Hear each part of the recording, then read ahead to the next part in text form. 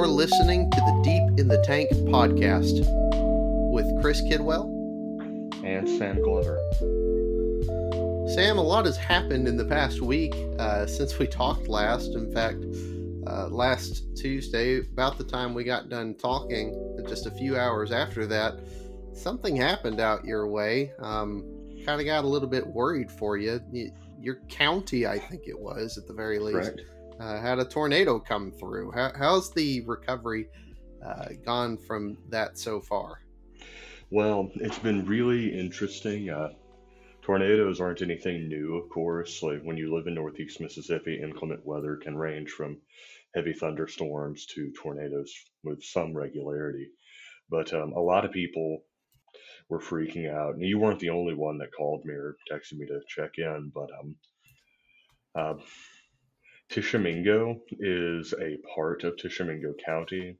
The county seat is Iuka. I don't know why, probably because it was the larger city at the time. But essentially, I live on one end of Tishomingo County. Tishomingo is on the other end of the county. So thankfully, me and mine weren't affected. But there was some damage. A local Dollar General was pretty heavily damaged. That's in some places that'll be a bigger deal than in others. But recovery seems to be going fairly normally, and things like this have been happening a little more frequently. Really, last year, only a few months ago, really, there was some storm damage that got pretty bad, and then even in October, we had what could only be described as a tropical depression that had somehow managed to make its way to our area, and that caused a great deal of consternation, we'll say. Mm-hmm. For point of reference, it actually knocked out our Walmart Supercenter. You might say, whoa, whew. But as a point of reference for that, the last time that business was completely shut down was a massive ice storm in 1994. So, yep, even in the midst of this this coronavirus, one of the things that I've heard said, and one of the things I've repeated myself is, Walmart's not closing through all this. They don't close. right. And so for something to actually shut them down is impressive. It's the same with Waffle House, by the way. And it's why it's so jarring. You say that, but Yeah.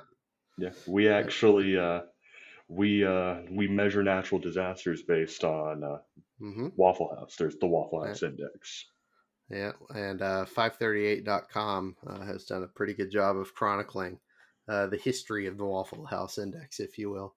But they've shut down, Waffle House in this coronavirus has shut down, I think late last week, they shut down 365 of their just shy of 2,000 locations stateside amidst all this. And so it's a pretty clear indication that this is something to take serious. I mean, if you've not heard of this before, if you hadn't heard of this before, you might think that's a silly stat. But I mean, if you called Waffle House today and it's not in the middle of a coronavirus panic, so let's say you called them 3 months ago and you were to ask them, when do y'all or when are y'all open? When do y'all close today?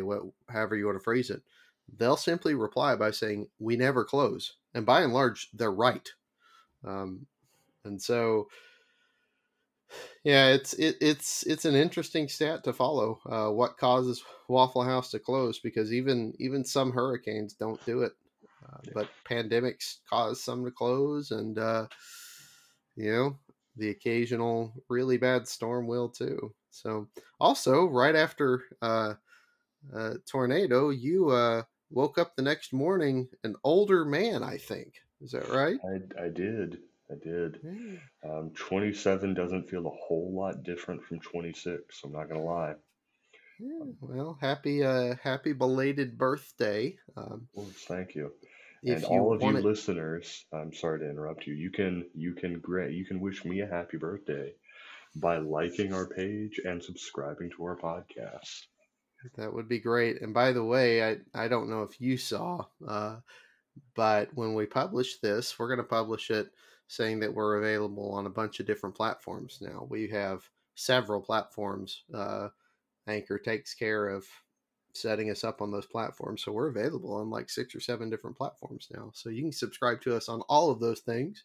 And once a week or so, get 7 emails saying that our podcast is up, and you can listen to it 7 times on 7 different platforms or something like that.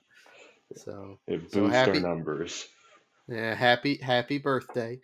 Um, remember, if you love Sam, you'll do that. So, and then it was either Thursday or Friday of last week. I forget exactly when it happened, but the stimulus bill finally passed and finally got signed. And I was talking to you briefly before we started recording. I don't know that this is the most important piece of legislation to pass in the past decade.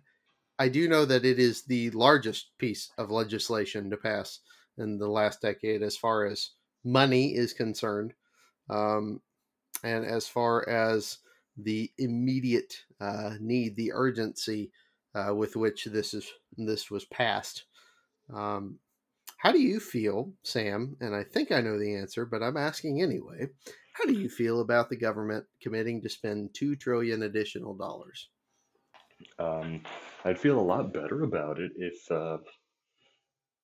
over 1 trillion of it weren't going towards things that you have to ask why do we give the money anyway? Give me some examples. The Kennedy Center, I believe Amway. Is it Amway or Amtrak that is getting? Uh, there is some company, excuse me, that starts with AM that's getting money from this bill.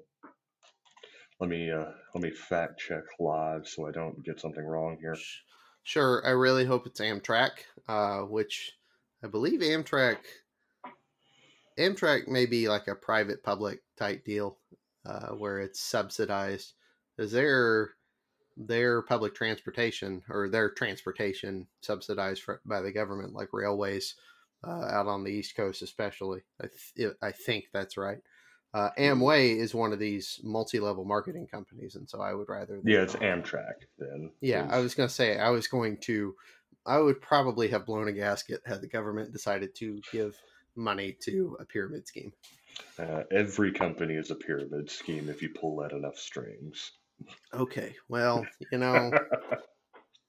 there are some that are more clearly that way, and you're don't get me going on that aspect. But yeah, they're thankfully not giving money to Amway. Uh, that you scared me there for a minute. Um, yeah, here's the thing. Normally, I'm not, and I think you'd agree. I'm not in favor of the government typically ever deciding to spend that kind of money. Um, but if they're going to spend it, I don't necessarily mind a couple of things. One, I don't necessarily mind the idea that this situation is different, and if there's an understanding in the legislation, which, as far as I can tell, there is, that this is a one-time thing. That a lot of this outside of some of the unemployment benefits are, this is a one-shot deal, and even the unemployment stuff, I think, is a 4-month outer limit on it. Right. I say the unemployment benefits, the additions to the unemployment benefits. They're not just completely scrapping unemployment in 4 months. But when it comes to them spending the money, I can appreciate that this is a one-time thing to meet a situation that the country hasn't faced in at least 100 years. And I can also appreciate, if you're going to spend that money, you might as well give it back to taxpayers. If you're going to spend the money at all, that's the one situation. You see occasionally states, and I mean very occasionally, but you'll see occasionally states with tax surpluses giving refunds back to their constituents, to their citizens, to their residents. And I don't mind that. Now, granted, the U.S. is very clearly not doing this because of a surplus. the U.S. is as in debt as it has ever been right now. Is it? Always. I think we're north of 20 trillion in debt right now. Is that Oh right? yes. Oh Yeah. yes, definitely. And so, I don't mind them giving money back to residents, but yeah, a few of those things made me raise my eyebrows. And I appreciate the arts as much as anyone. I mean, I went to school for music, and I certainly value those things. But 25 million to the Kennedy Center just seems strange. Uh, It seems very strange. I do wonder if there are some more creative ways they could have given money back to residents other than just a strict refund. Um, you know, I it's something where there's been talk for years and years, especially on the left, of forgiving student debt, and obviously I'm a little biased with that. But you want to talk about something that would galvanize the economy, uh, you know, cancel student debt, or at least cancel a good chunk of it, and see what that does for you, especially for our generation. It'd well, be it'll do that, but then it will also make companies kind of look at that and say, yeah, we're never giving loans for that sort of thing again. sure, sure. It's I can appreciate the fact that it would have some pretty significant negative consequences. I understand that. I'm looking at the debt clock right now, and these numbers just blow my mind. We're at 23.61 trillion in debt, um, and so I can appreciate the fact that there would be some negative consequences of that. But if you're already going to spend that kind of money anyway, I just wonder, and I'm not saying that specifically, but if there are some more creative ways you could have gone about doing that, you could have gone about getting rid of, or not getting rid of, but providing more Americans with money, Right. access to money at the very least. I don't know. I'm looking at some of the details per CBS News, and I've got two details that are my favorites. One, measure prohibiting companies owned by the president and his family from receiving federal relief. Always got to stick it to the orange man.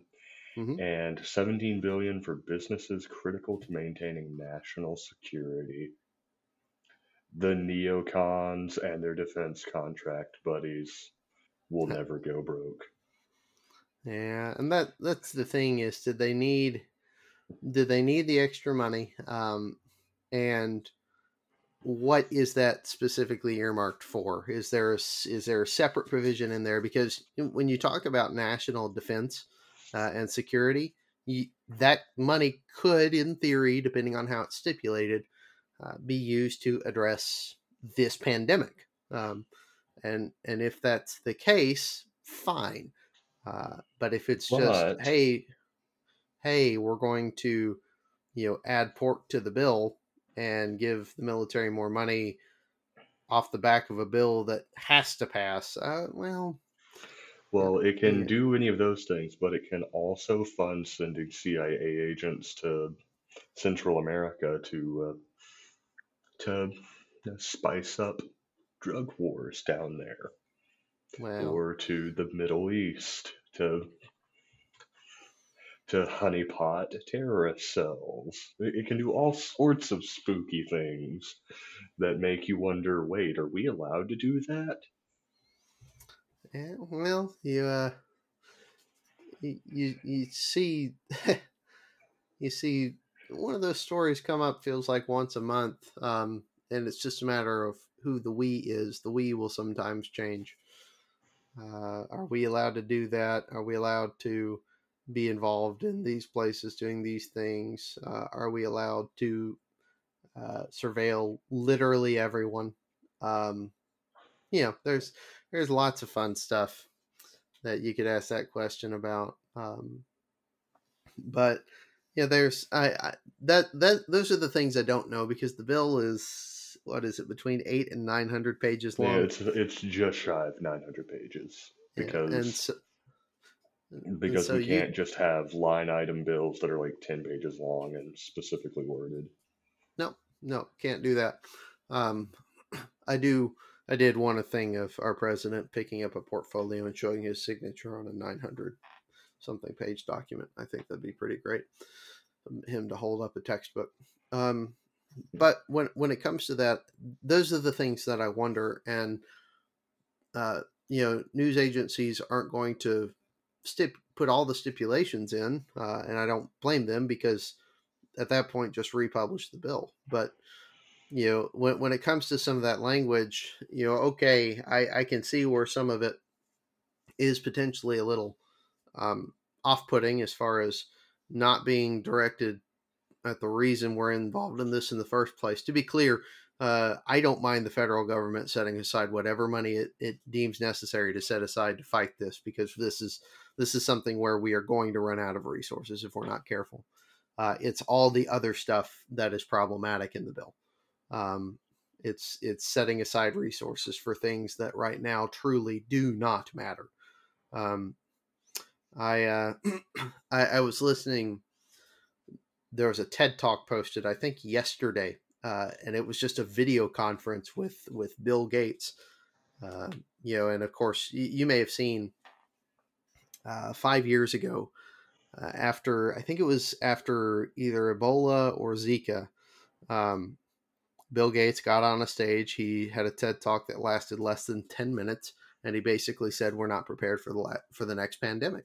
We're not prepared for an upper respiratory or just a respiratory disease. And unless we throw a ton of money at the problem, basically, we're not going to be prepared. And it could be catastrophic." And so after he, after he offered that, and after everything that's happened in the past few months, he's pretty in demand right now. And to his credit, he wasn't smug or anything like that. I get the impression that he's not terrifically smug at all. Right. He, for being at one point the richest man on earth, he seems more down to earth than I would think someone with his stature and wealth would be. But he gets on there on the video conference, and one of the things that the two interviewers asked him, and I forget their names, but one of the things the two interviewers asked him was, you do a lot of work with climate change, which he does. He's at the forefront of the effort to sort of, make changes in policy, make changes in behavior, and also fund research for as it pertains to climate change. And he was asked, how's this affecting that? And he basically said, look, we're putting most of that on hold right now. Right. We're putting most of that on hold for the purpose of trying to put all the resources we can toward this disease. We're not completely abandoning that. And of course, different people have different thoughts about climate change and whatnot, but putting the politics of that aside for a second, he said, we're having to put most of that aside because this is so much more important. So he, it was something to me. It's something that stuck out, that he was pretty upfront about basically saying we've got to do whatever we can to deal with this right now. And so, I can appreciate that attitude. And like I said, anything in the bill that deals specifically with the pandemic, I don't find problematic. As far as I'm concerned, the pandemic is an issue of national security, and the government, or at least the executive branch, feels the same way too. And so, I don't mind them at all taking whatever resources they need to deal with that specifically. It's just, I guess there's a couple of problems. There's all the other stuff in the bill, and the president pointed out that some of that was compromises. The Kennedy Center specifically was a compromise. And also, when it comes to all the other stuff in the bill, if we weren't $23 trillion in debt, then coming up with the money wouldn't be as difficult right now. The lines of credit would be a little bit better, at least in theory. And, spending this kind of money wouldn't be as problematic as it is when you're already so much in debt. Right. There is a point at which Like, if you're already that far down the hole, what's digging a few feet further down going to do? But, Well, and this is something that every country on Earth is. I think we're officially every country on Earth is dealing with this now. Um, this is something where you have to take care of it. Um, whatever the fallout is, be it adding to a gigantic pile of debt, you have to take care of it. You have to do what you can, but some of those issues are compounded by the fact that you're already so much in debt, and you're. I mean, it's going to affect the ability to address that debt and address the issue moving forward too, because with the economy sort of in the tank right now, that affects tax revenue, which affects everything else. But I'm not one of these people who think that the economy is of the utmost importance. Certainly not over human lives. I've seen a few awful takes on Twitter with regard to that, but it's worth noting what the economic fallout is and what the long-term impact of all this is moving forward, because it's not pleasant the longer this lasts. So the longer it lasts, the worse it's going to be moving forward, which is why it's in the best. Another reason it's in the best interest of the country to do what it can to take care of it now. That's why the quarantining guidelines are so important. In addition to saving human lives, which is of the utmost importance. Beyond that, if this is a long-term sort of protracted thing, then it becomes more and more problematic to the point of you don't know what it's going to look like on the other side, even 2 and 3 years after the fact. right. And the trouble with the whole comparisons about, well, which is more important, human lives or the economy? Um, People, because different parts of our brain handle different kinds of reasoning, people tend to think of the economy as an abstract thing, and it's not. Like, good economics is not abstract, it's just observing human behavior and human input and human output. And so the bad comparisons will kind of pit them against one another. I think really good comparisons will recognize, okay, look, here's the thing. The economy is a distinctly human thing. And if we've got people dying in the streets, the economy will suffer. And if the economy suffers inordinately, people aren't able to get the things they need to survive. So I sympathize with the people saying that we shouldn't value the economy over human life. But at the same time, it's one of those, okay, but eventually you need to be able to acquire necessary goods and services. Hmm. So, Well, and there's a couple of things with this. We're already seeing some of that fallout now. Um, we've got friends, members of our congregation, family members who are already being affected by the economic fallout. We know people who have had their hours slashed. We know people right, who have been furloughed. We know people who in management have been asked to either lay off or furlough some of their employees. Um, we know contract type workers who cannot get work right now, right, and none of that is good. And all of that, you want to talk about public health. That's a part of that too.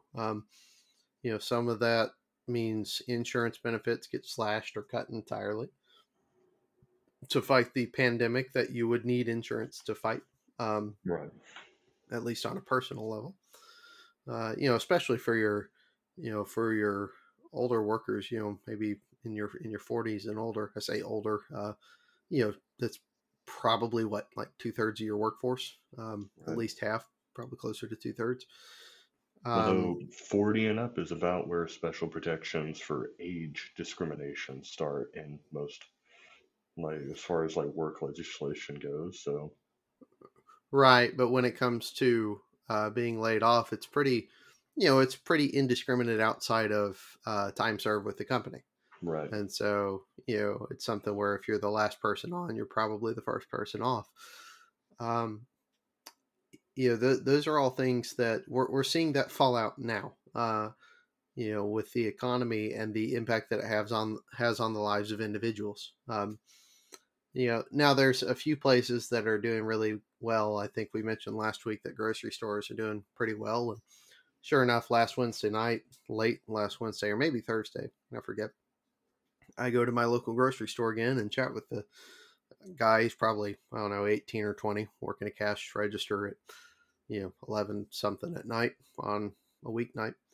And I asked him, I said, how are you doing through all this? And he said, man, I'm doing great. For the first time in my life, I feel like I've got job security. And he's not wrong. Yeah. He's not wrong. But by and large, the economic fallout is already being felt. Right. And that impacts those individuals, and that impacts the the public health. And then beyond that, with regard to the people versus the economy, the best answer for both, the best way possible, to put both in check and to fix both, is to, I forget who I heard use the phrase, may have been the Shapiro interview with Mike Pence, may have been somewhere else. But the best possible outcome is to wave a magic wand over people, get them to freeze in place, maybe be sure they're 6 feet apart from each other, but effectively freeze in place for 14 days and then start moving again. Because at that point, you limit the economic damage to 2 weeks. Now, that's 2 weeks of zero, right? Right. But it is 2 weeks. And you effectively stop the spread of the virus at that point. And so the virus effectively dies off, and then you only have a few corner cases of like surface contact. Because I guess on one of the cruise ships that they found, or the cruise ship where they basically it was basically a test lab for the virus where, you had 700 something people infected, and about, I forget how many of them died as a result of that.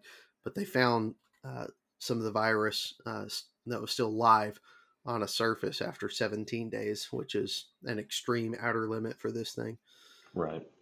But that also may have had to do with the climate of the cruise ship itself, or however you want to do that. There may be other factors that can't be easily replicated, and certainly aren't naturally replicated on, land.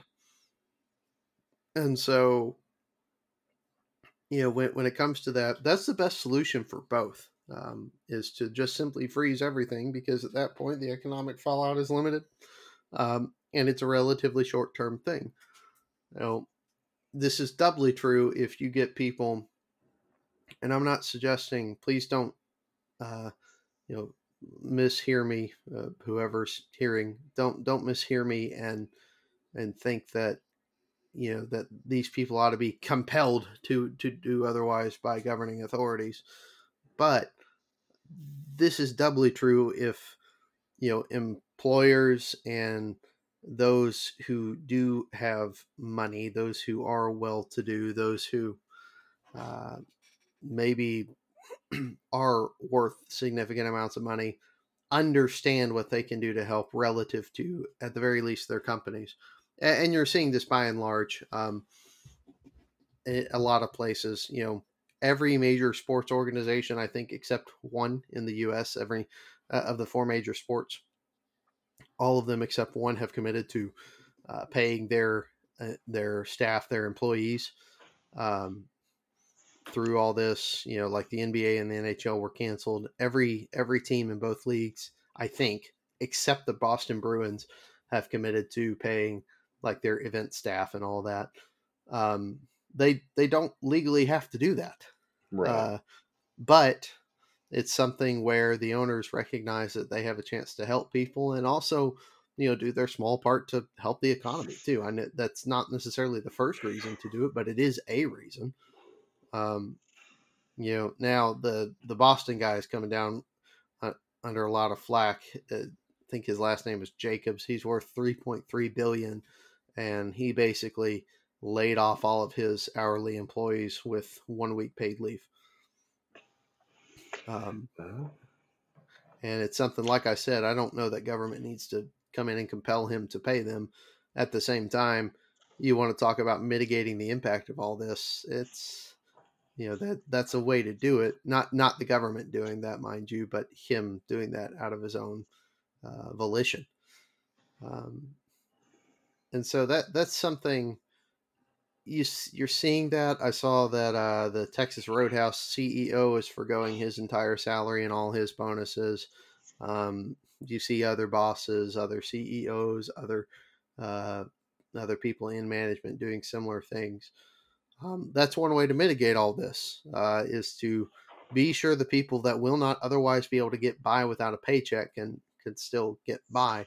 That's part of the reason the stimulus bill exists to begin with. But um, if that were combined with everyone actually doing the quarantine thing, then we would be through this before the end of April. As it stands, that doesn't look like it's going to happen. Did you see the numbers the White House put out yesterday um, as far as what they anticipate? I haven't just yet. They said best case scenario in the country is somewhere between 100,000 and 200,000 deaths. That I believe is directly from Dr. Fauci, who, by the way, has just been great during this whole thing. Between 100,000 and 200,000 deaths, with a peak somewhere in late April, early May, more Right. than likely. To be clear, right now we have, according to the data that I've been using, 177,452 total confirmed cases and 6,000, no, excuse me, 3,440 deaths. Um, and so, best case scenario, that's, you And that's know, in the United States or worldwide? that's in the U.S. Okay, 100 to 200,000. Good grief. I'm trying to look up data on how past outbreaks were affected. Um, let's see. Uh, Uh, Spanish influenza was 675,000 in the US. Okay. Um, uh, SARS had no deaths in the US. H1N1 had 12,000.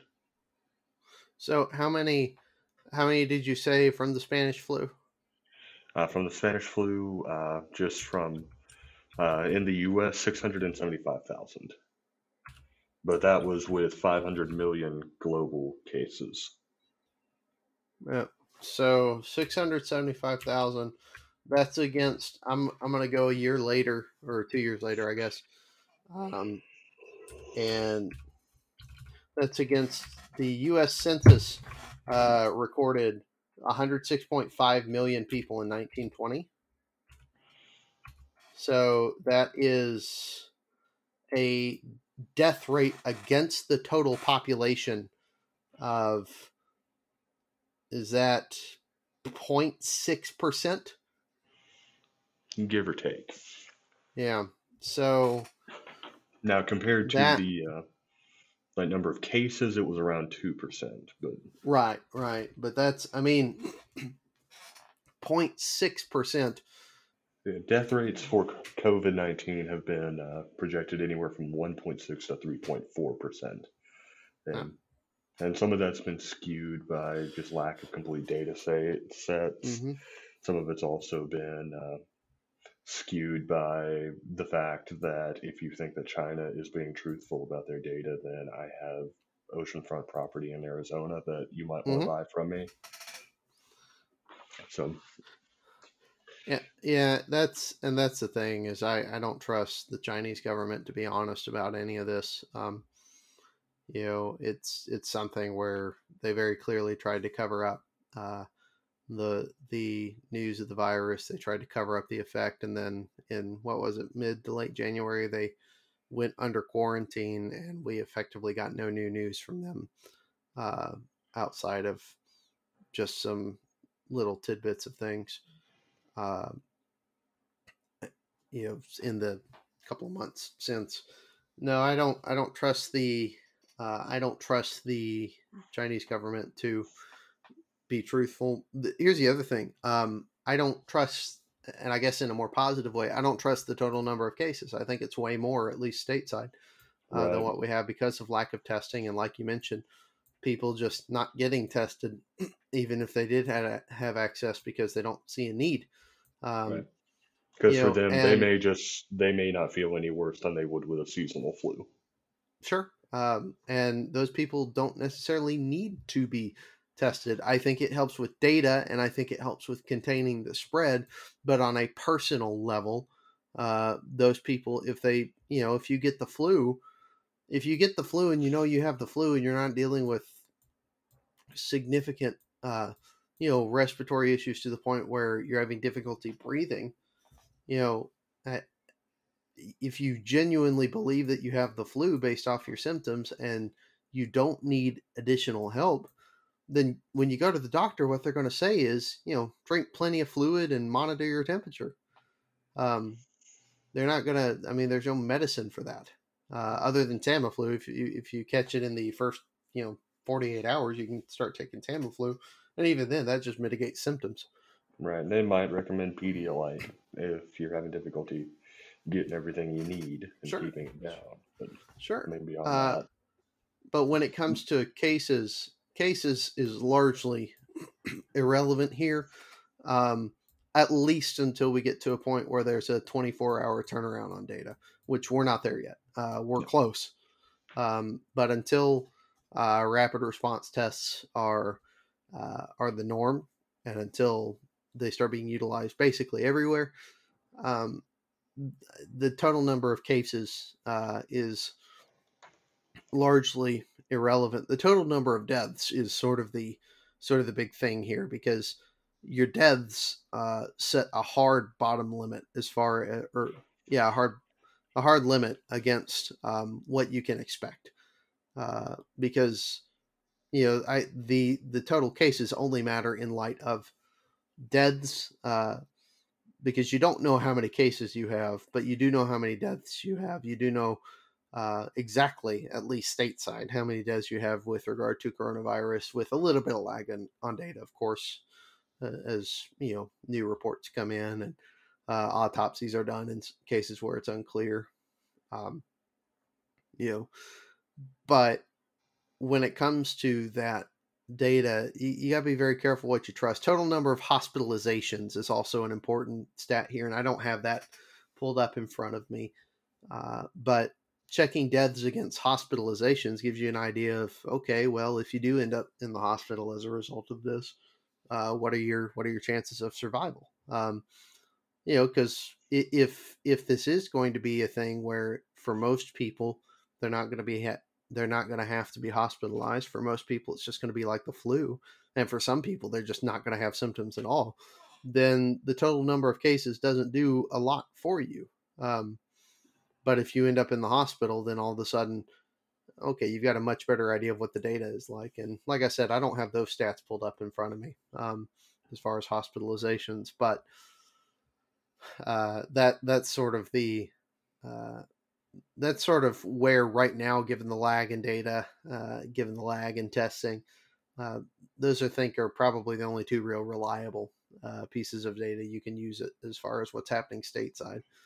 Um, because deaths we're absolutely sure about, and hospitalizations with regard to coronavirus. If you've got people hospitalized for coronavirus, they have almost definitely tested positive for it, and so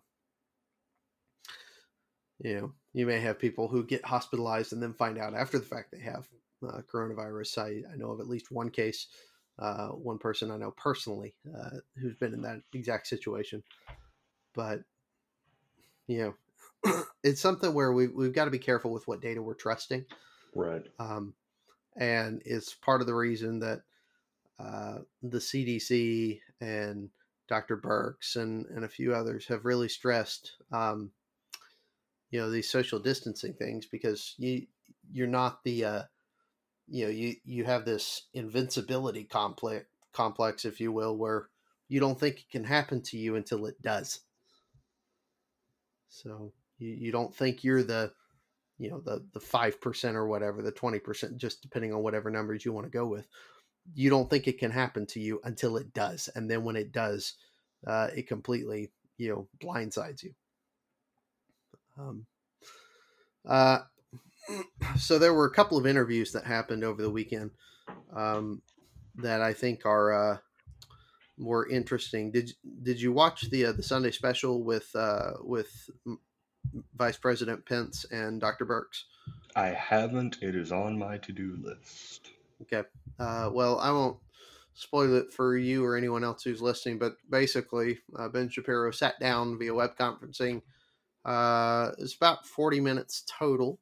The first 25 or so were spent with VP Pence, and then the other 15 were spent with Dr. Birx. Dr. Birx is I forget exactly what her title is. I know. Oh, I know she's done work with AIDS, with relief and support with regard to combating AIDS, and I know she's sort of an international presence with regards to sickness and security.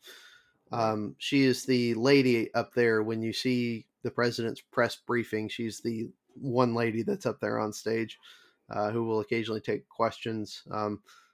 I've seen a lot of people remark about how they love the scarves that she wears, and so if you're one of those people, that's who she is. It's Dr. Birx. She's extremely important in the international medical community, and basically just talked about their own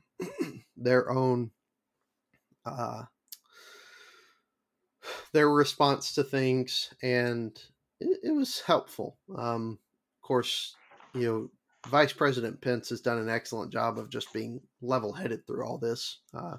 I've been very impressed with how he's handled himself through all this. Oh, yeah. Especially when there's a lot of people out there in that press briefing each and every single day that would love to see him fail. Oh yeah, no, so, definitely. And then the other one I saw, and I didn't expect to like this as much as I did. Trevor Noah had an interview with Dr. Fauci that came out Friday night, maybe. Now, as a side note, what we are learning through this, I watch a little bit of YouTube, and occasionally I watch clips of some of these talk shows.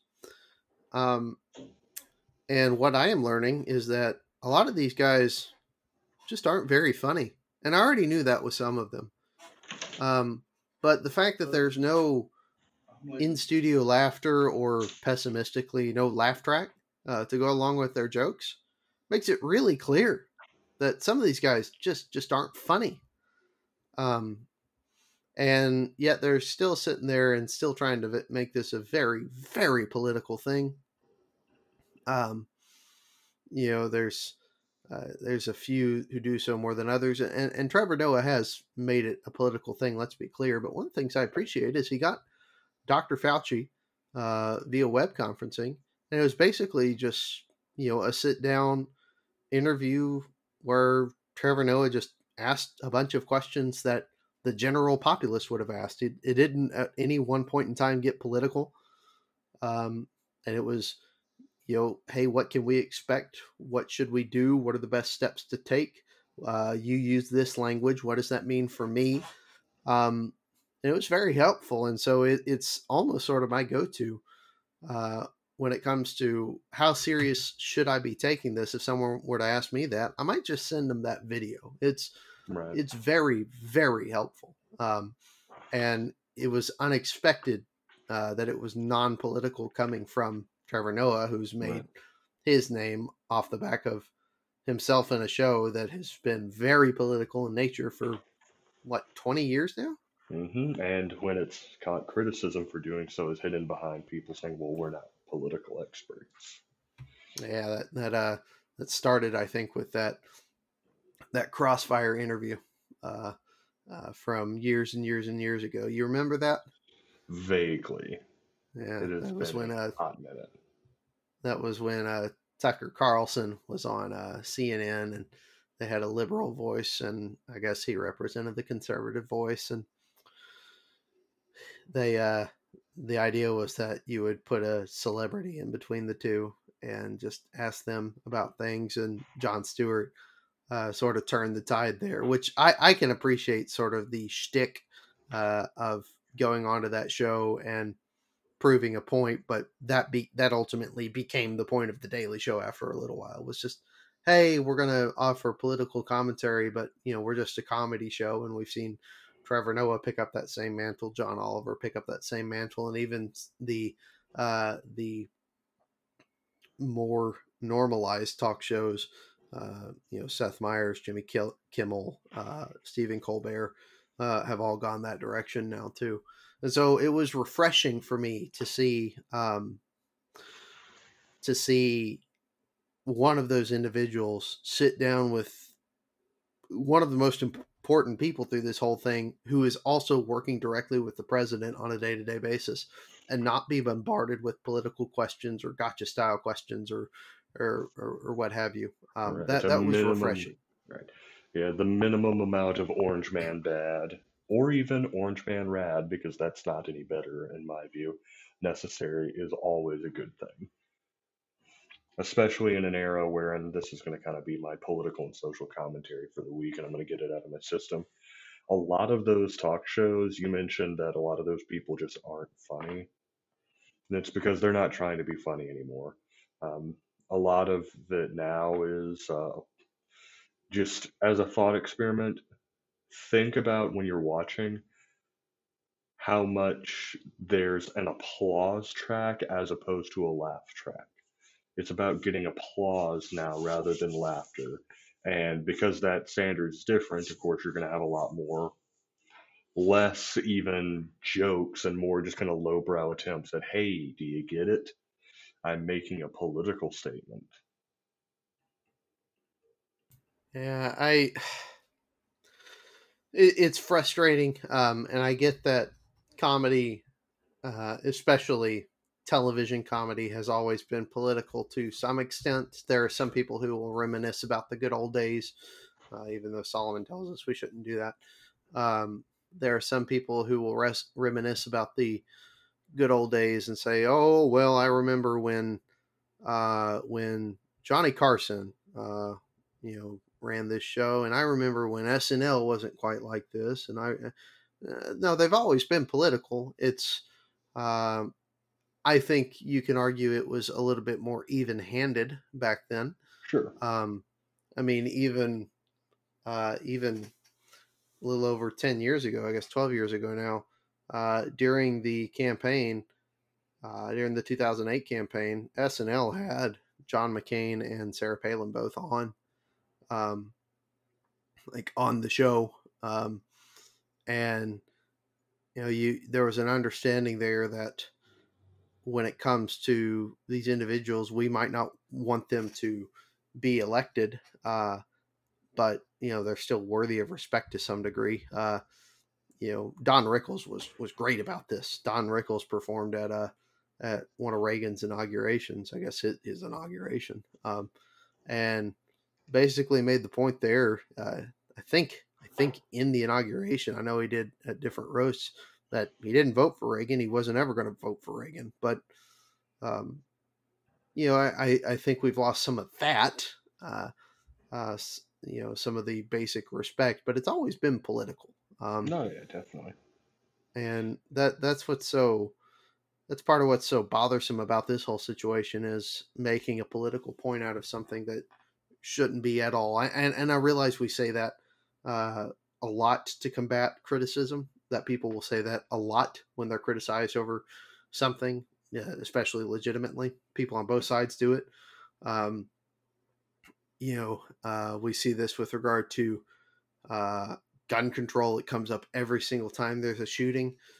We don't need to make it political. Well, at some point, we do need to discuss policy. It might not necessarily be policy, the type of policy you want to discuss, but we do need to talk about policy either with guns or mental health issues or whatever it is. But those incidents should lead us to talk about policy.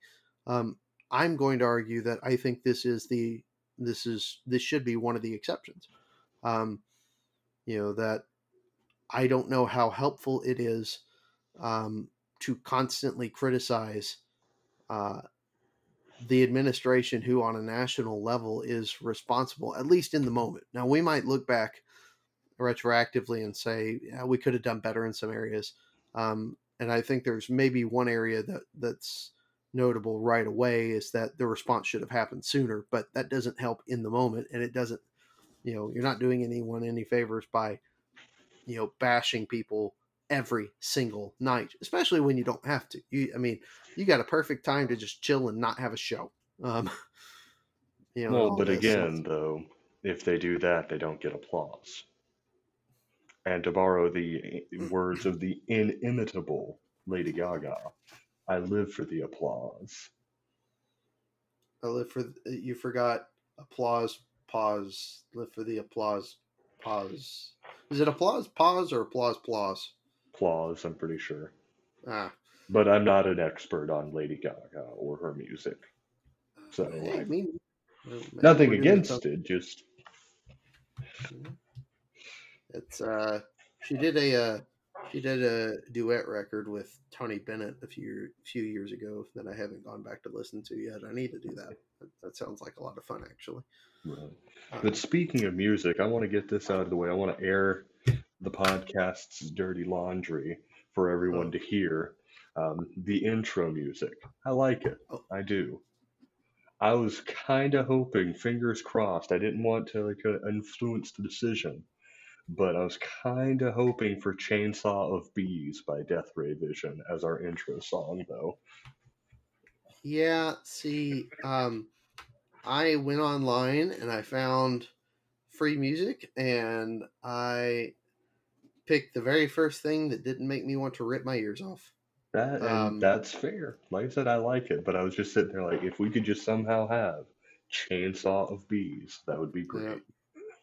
Well, one of these days I might get around to actually writing something myself, but Um, for the sake of getting the podcast published, got that done fast, right, and right. so that'd be good.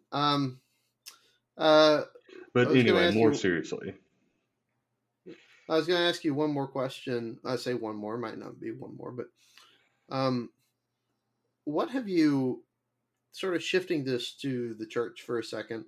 Um, the vast majority of congregations seem to have sort of fallen in line, if you will, since the last time we talked, with regard to not having services or having extremely limited services. Um, trying to fall under that 10 or less mandate that many areas, including Oklahoma at least, um, are being required to fall under. Um, have you noticed outside of that? Have you noticed anything else churches are doing in light of this, outside of sort of the obvious? Hey, we're streaming our services now. Is there anything either locally or abroad that sort of piqued your interest? mostly it's been for for me where I'm at. A lot of our congregations are getting a lot more involved in the online space. I know one of the ministers here is actually putting stuff out more online now, uh, mostly through the church's Facebook page. Some are, and I've only seen like bits and hints of this, but I've seen people trying to make a more concerted effort to coordinate benevolence efforts and the like online and Mm-hmm. digitally. Figuring out, hey, these members are relatively healthy, they're younger, and they're willing to go out and get stuff for people that need it, that sort of thing. And also an increase in the availability of online giving and things like that, which I am a big Right. fan of. Yeah, I in theory could be. One of my concerns, one of my hangups with it is most forms of online giving charge not insignificant fees. Um, uh, 2% doesn't sound like a lot until you realize that if everyone gave online, that's 2% of your entire budget. That's, uh, even for a small congregation, that's, I say for a small, um, for a lot of congregations, for most congregations, it's going to be a few $1,000s. Um, when I was at Fanger, which, Fanger is maybe 30 to 40 residents. At least it was when I was there 10 years ago. And then maybe as many students coming on Sunday morning. Um, that budget was about 100,000. And so, maybe a little over 100,000. But when it came to budgeting, 2% would have been, $2,000. That may be how much they give a missionary in a year. And so that's my only real concern with that. I don't know that I have any sort of scriptural objection Oh yeah, uh, sure. And you gotta, to it. yeah, do have to think about those things. Yeah. But I mean, I say just have a like a Venmo account and just Yeah. I don't know actually. I'm not an Yeah. expert on any of that. Use cash app. There you go. Um, Generally, don't take my advice on anything seriously, and your life will be better. But moving on, that you mentioned kind of going in line. I feel like I kind of struck while the iron was cold because after I wrote my article, just no one was arguing about whether we should assemble anymore, and it made me kind of sad. And so it's just like I put all this time and effort in, and just and I can't. There's no one to own with facts and logic out there. well, I I can appreciate your desire to want to own people. Um, in a metaphorical sense, not a literal sense. To be clear, Sam Glover is not a proponent of slavery. But Correct. That's yeah. Generally, I'm not. but when it comes to this, I think articles like that still serve a purpose. First of all, there's an artifact because this likely will not be the last thing that happens that prevents us from worshiping in our lifetime. And as you know, the internet is forever. Oh yes. Um, but then beyond that, I think even if the public argumentation has died down, a lot of people are still struggling with this. That Right. this is something that people are going to do. I think I mentioned this last week. They're going to submit to their elders on this. They're going to do what's in the best interest of the church, which at this point I would argue on this particular issue is keeping the members safe. But when it comes to articles like that, they serve a purpose in as much as they help inform people who are struggling with this, and perhaps relieve people of some uneasiness regarding the decisions they have to make with regard to services. Um, I don't know that there are probably some people who are enjoying this. There are probably some people who genuinely think this is better than than what they had been doing maybe a month ago. But I think those people are few and far between. I think the vast majority of people want to be back in service, want to be back, sitting in the pew or those weird little connected chairs, whatever your local congregation has. I don't know, but it's something where they want that and they can't have that right now, and it could last a while. I mean, the CDC just extended their guidelines through the end of April. That's another 4 Sundays. Um, this is something that could take a while, and having something out there that sort of help eases that tension. I don't think is bad at all, even if it's maybe not as current as it would have been a week ago. Um, and so I appreciate you writing that. And it's something where that argumentation's out there moving forward too. Right. There are going to be other issues that come up. Hopefully, nothing like this, and hopefully not even on a national level, but other things come up. Um, we most places have one or two weather related things a year or so. where even if they don't cancel, they at least have to make a decision. I think one of the things I've noticed is, uh, like you mentioned with the online presence, uh, you see a lot, and I mean a lot of congregations, but also individuals posting. Seen a lot of people just go live from their Facebook page or personal Facebook page for different devotionals. I've not been doing that personally. I pre-record a few things and upload them through the Facebook page. Um, but you've seen a lot of that. I don't know if you've seen the series that Digital Bible Study has been putting out, that Facebook page. But they're hosting like a mini lectureship of sorts where each night of the week, each weeknight outside of Wednesday, they'll have either 2 or 3 lessons where some preacher in some part of the country will get on and preach a sermon, and there'll be a short break, and then another one will log on through that same account and live stream a sermon, and there'll be a short break, and you'll see it again. And a few guys you might recognize have been on there. Neil Pollard preached from there. He was one of the first ones. Hiram Kemp preached. Who's that? Uh, yeah. Who's Hiram? Right. There have been several, and that's going on. I'm not sure if they have an end date on that. I know they had uh, they have at least 40 speakers lined up for that. And if you assume 12 a week, and each speaker speaking one time, you're talking, 4 weeks, and we're only in the middle of week 2. So, there's a lot of good that's coming out of this. Disruption breeds adaptability, and uh, you know limitations breed creativity. And so what you're seeing is the church is adapting to its situation, and individuals are being creative in how they can get the gospel out there and how they can remain connected. um, I think that's helpful, to see so many people doing that.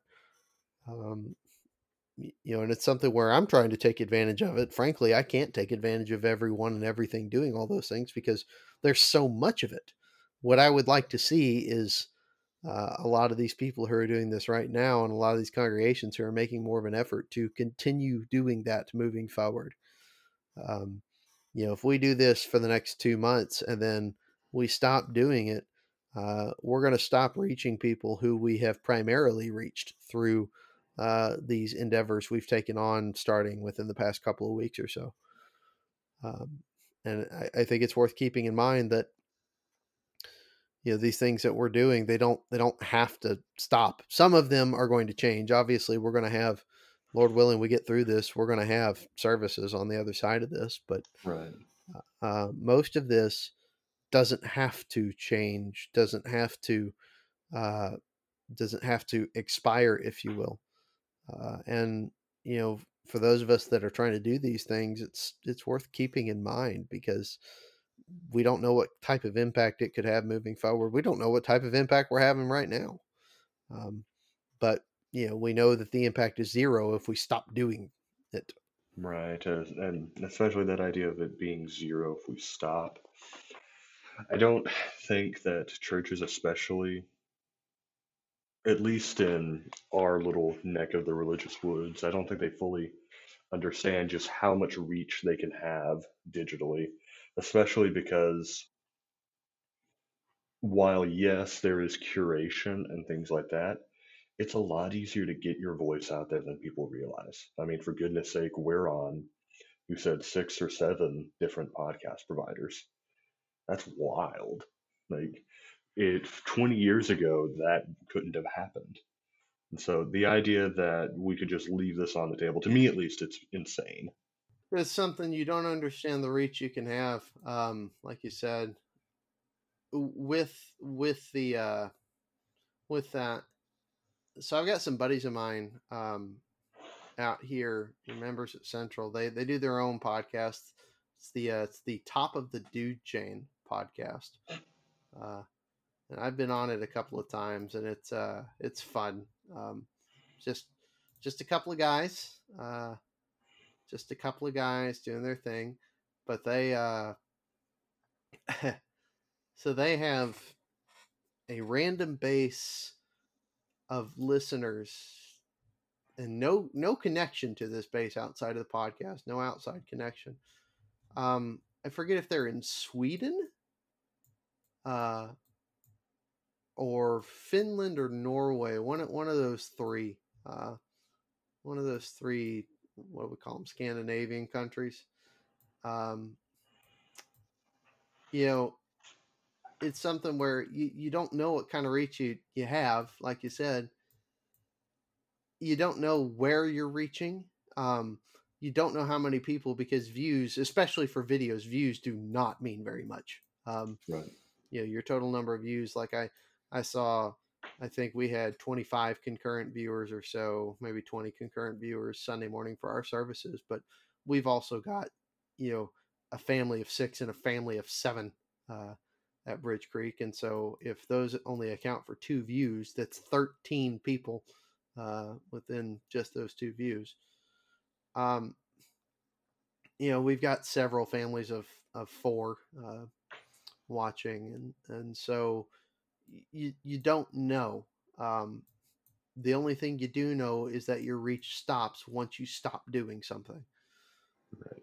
And I, it, I'm glad. I'm not glad this has happened, but I'm glad to see some of the changes we're making in light of it happening. And I hope some of it's going to die down. And I'm not suggesting that people ought to feel awful if some of the things that they're doing stop as a result of this ending. There's only so many hours in a day. There's only so many resources we can dedicate. I mean, some of the stuff I'm doing will have to slow down necessarily because I won't have as much time to do them. I probably won't put out a video like every day like I did last week. I think I put out 4 or 5 videos last week. I probably won't do that. But if I completely stop everything that I've done as a result of this pandemic, as a result of the newfound time, then I've probably messed up in some way. I've definitely missed an opportunity that I was given to reach out to people. So it's been good to see these congregations reach out in different ways. Sort of the baseline has become streaming, and a lot of congregations are doing a lot more than that. Uh, I saw a friend of mine has an uncle who stepped down from his local eldership to tend to some health issue. He's got some health issues, and he felt like that made him unfit. I don't know what the full story is, but I know that he stepped down, and it was health related. And when an elder steps down in good standing with the congregation, especially if they've been there for a while, you'll typically have some sort of celebration, or at least some sort of brief ceremony, maybe after a service, to honor them. Right. Elders are due double honor, right?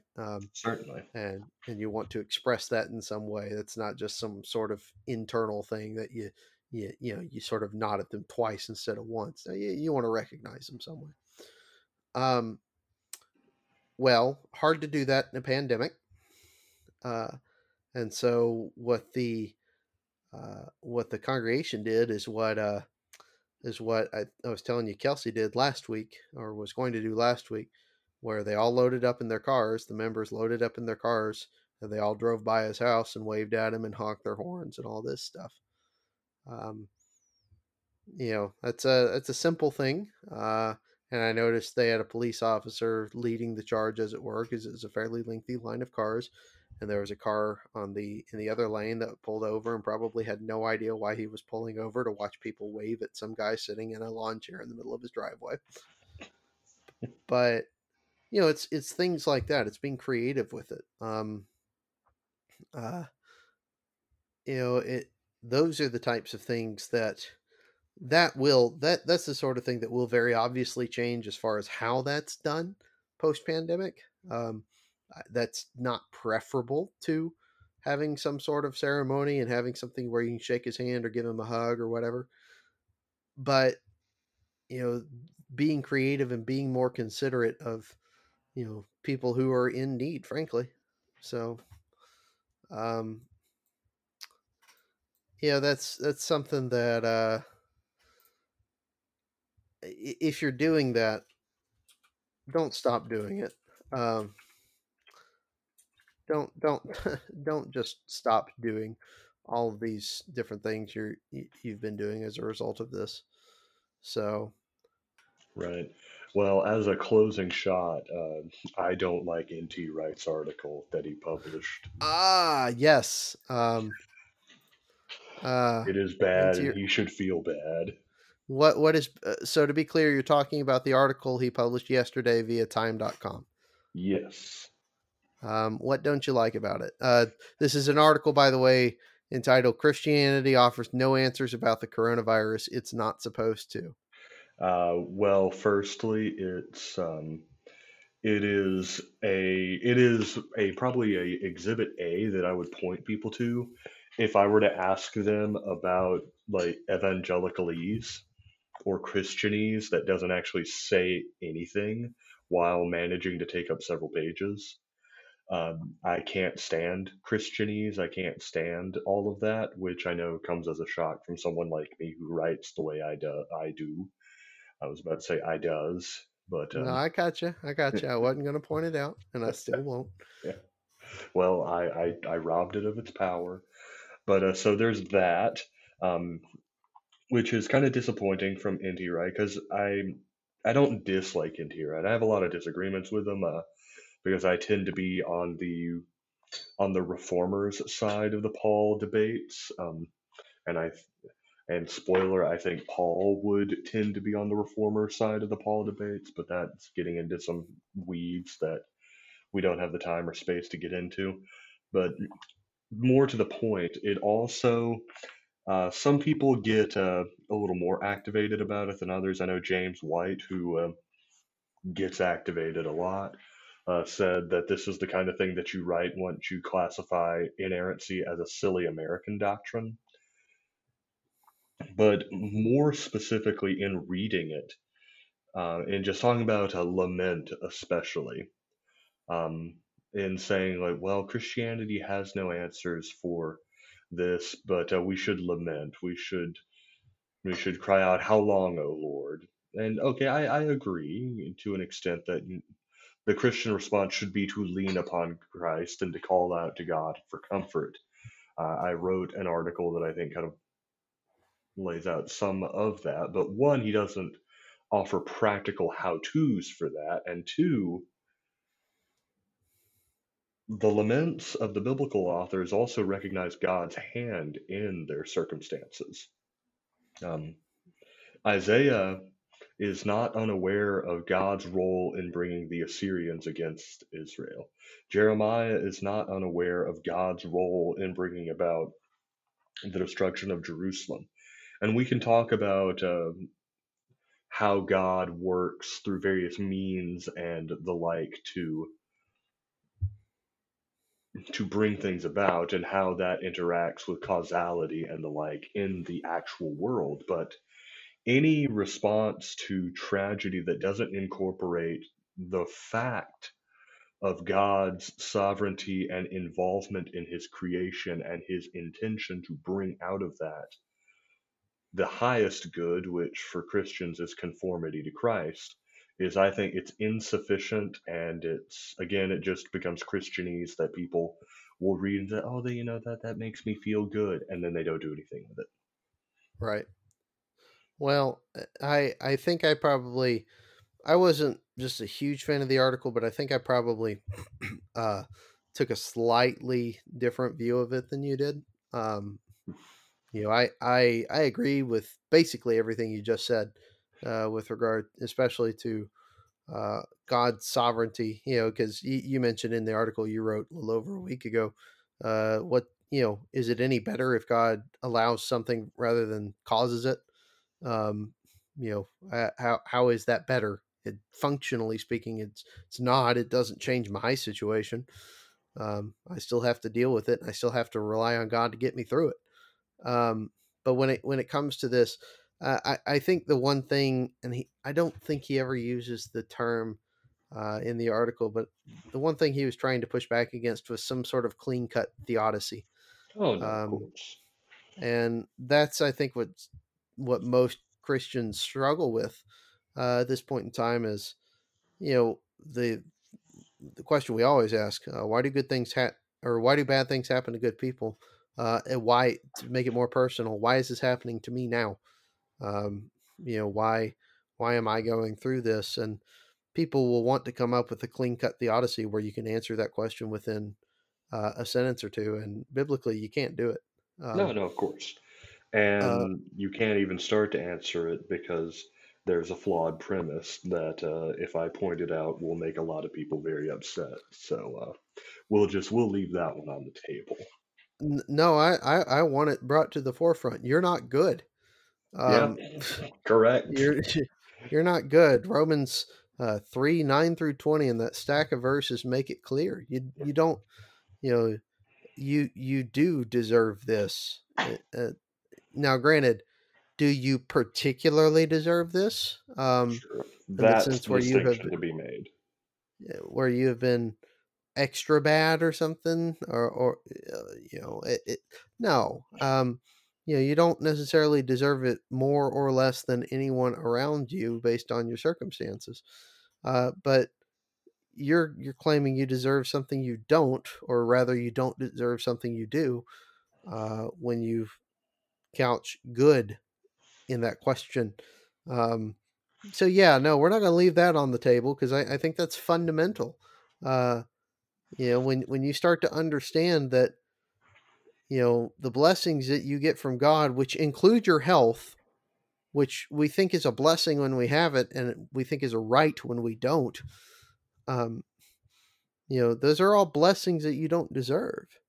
You've not done anything to deserve them. You've done things that would merit the removal of them from you.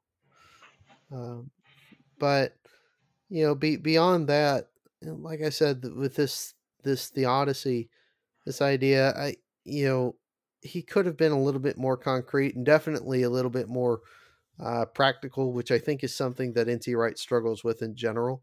Right. And Um, I try not to be too hard on him because I also struggle with the practical. So, well, it's something where you don't necessarily have to have a special section dedicated to it like we sometimes do in our sermons, and I'm just as guilty of that as anyone. Um, but at the same time, when you throw all this scripture at me, and he throws several, and I can appreciate using a ton of scripture in an article on time.com. Um, I can appreciate all that, but uh, it's, if you're telling me that, okay, my job is to simply lament, well, I don't think my role is to just simply lament. Um, I think there's more I can be doing in light of everything that's going on. Um, I'm looking at the closing paragraph here. It says, "It is no part of the Christian vocation than to be able to explain what's happening and why." Um, I agree with that to an extent. I wouldn't say it's no part, especially the what's happening. You know, he, in the same paragraph he talks about scientific understanding. Well, that's part of explaining what's happening. Um, and and I get he means more spiritual implications when he talks about what's happening, but I don't know. He's very like you said, he Christianese is a word. I think I've typically used the word fluffy to describe this sort of talking. It's a whole bunch of sweet sounding nothing. Um, and I can appreciate the need to lament, but that's not my only role in all this. Um, you know, Lamenting in and of itself is not part of the fruit of the spirit, for example, which uh, maybe that's a very nitpicky critique, but I think it's an important one here. N.T. Wright probably doesn't think that Paul actually wrote Galatians anyway. I would actually be genuinely surprised if N.T. Wright were to come out and be like, no, Paul didn't write Galatians. That would be wild. But more seriously, I actually, and this will shock no one that knows me, including you, Chris. I decided to head over to desiringgod.org, and I happen to like something that John Piper wrote. Again, story of the century. Stop the President. Sam Glover likes something John Piper wrote. But coronavirus and Christ, behold the kindness and severity of God. I read that earlier today after reading Wright's article, and I vastly preferred Piper's take. Well, without having read it, I imagine Piper's is more approachable than Wright's is in a lot of ways, and probably a lot more straightforward. Well, it's very Piperian. Okay, so you understand what that means, and I think I understand what you understand when you say that, but I'm not convinced that most people listening to this will. What in the world is that word you just made up? Okay, well, Piperian is it is adjectival. It's the adjectival form of Piper, and referring to things that are like or very in conformity with Piper's essence and style. For example, the second paragraph opens with the phrase, or two sentences: "Our voice is grass, his is granite." Um, and that's a very, again, Piperian line. People often forget, in addition to his doctorate in theology from Munich, John got a degree in English once upon a time. So he really enjoys poetry and wording and rhyming. So there's a lot of that in his writing. But again, I really enjoyed it. I enjoy reading Piper, even when I disagree with him, and there are issues that I disagree with him on. I know that will surprise some, but It probably relieves some after the past 5 minutes, at least. So let alone your particular interests. right. So, But more seriously, I would recommend reading that. Wright is worth reading because again, there is value there. It's just you have to condense it down instead of just eating it like the meringue that it is. And Piper is a lot more like eating grape nuts, his favorite breakfast food. So, which I don't understand. I've never had grape nuts, and I hope I never do. But so two pieces, two different perspectives, slightly. Both, I think, are worth reading, though. thank you for listening to the Deep in the Tank podcast. We'll see you next time.